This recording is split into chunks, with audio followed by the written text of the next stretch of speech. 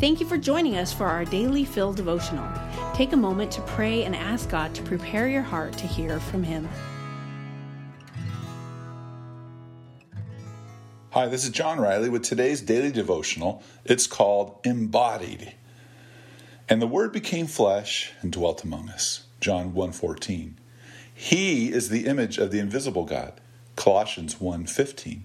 For in Christ all the fullness of the deity lives in bodily form. Colossians 2:9. The best part of Jesus' humanity is the confidence believers can have that He relates to us. Jesus experienced life as we know it.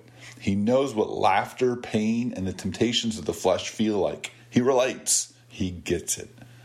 The best part of Jesus' divinity is that His sacrifice for us meant more than any other person's death. He paid off our debt. He washed us clean of our sins. And yet, He came to His own, and His own people did not receive Him. John 1:11. There have been countless arguments against Jesus being fully human, and countless more against accepting His perfect life, His death on the cross, and resurrection as a foundation for one's life, faith, and practice.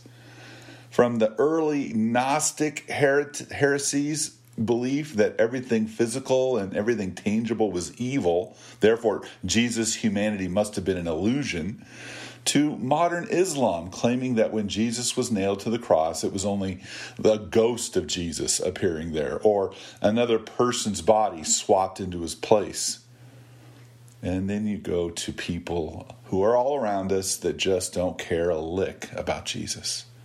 Jesus came to His own, and His own people did not receive Him. He was not welcome. How about me? How about you?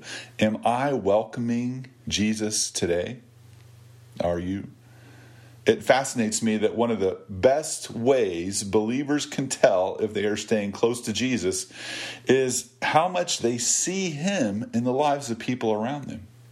Matthew 25:40 says, and the King will reply, I tell you the truth. Truly, whatever you did for one of the least of these, my brothers and sisters of mine, you did for me. Jesus is the embodiment of God on earth.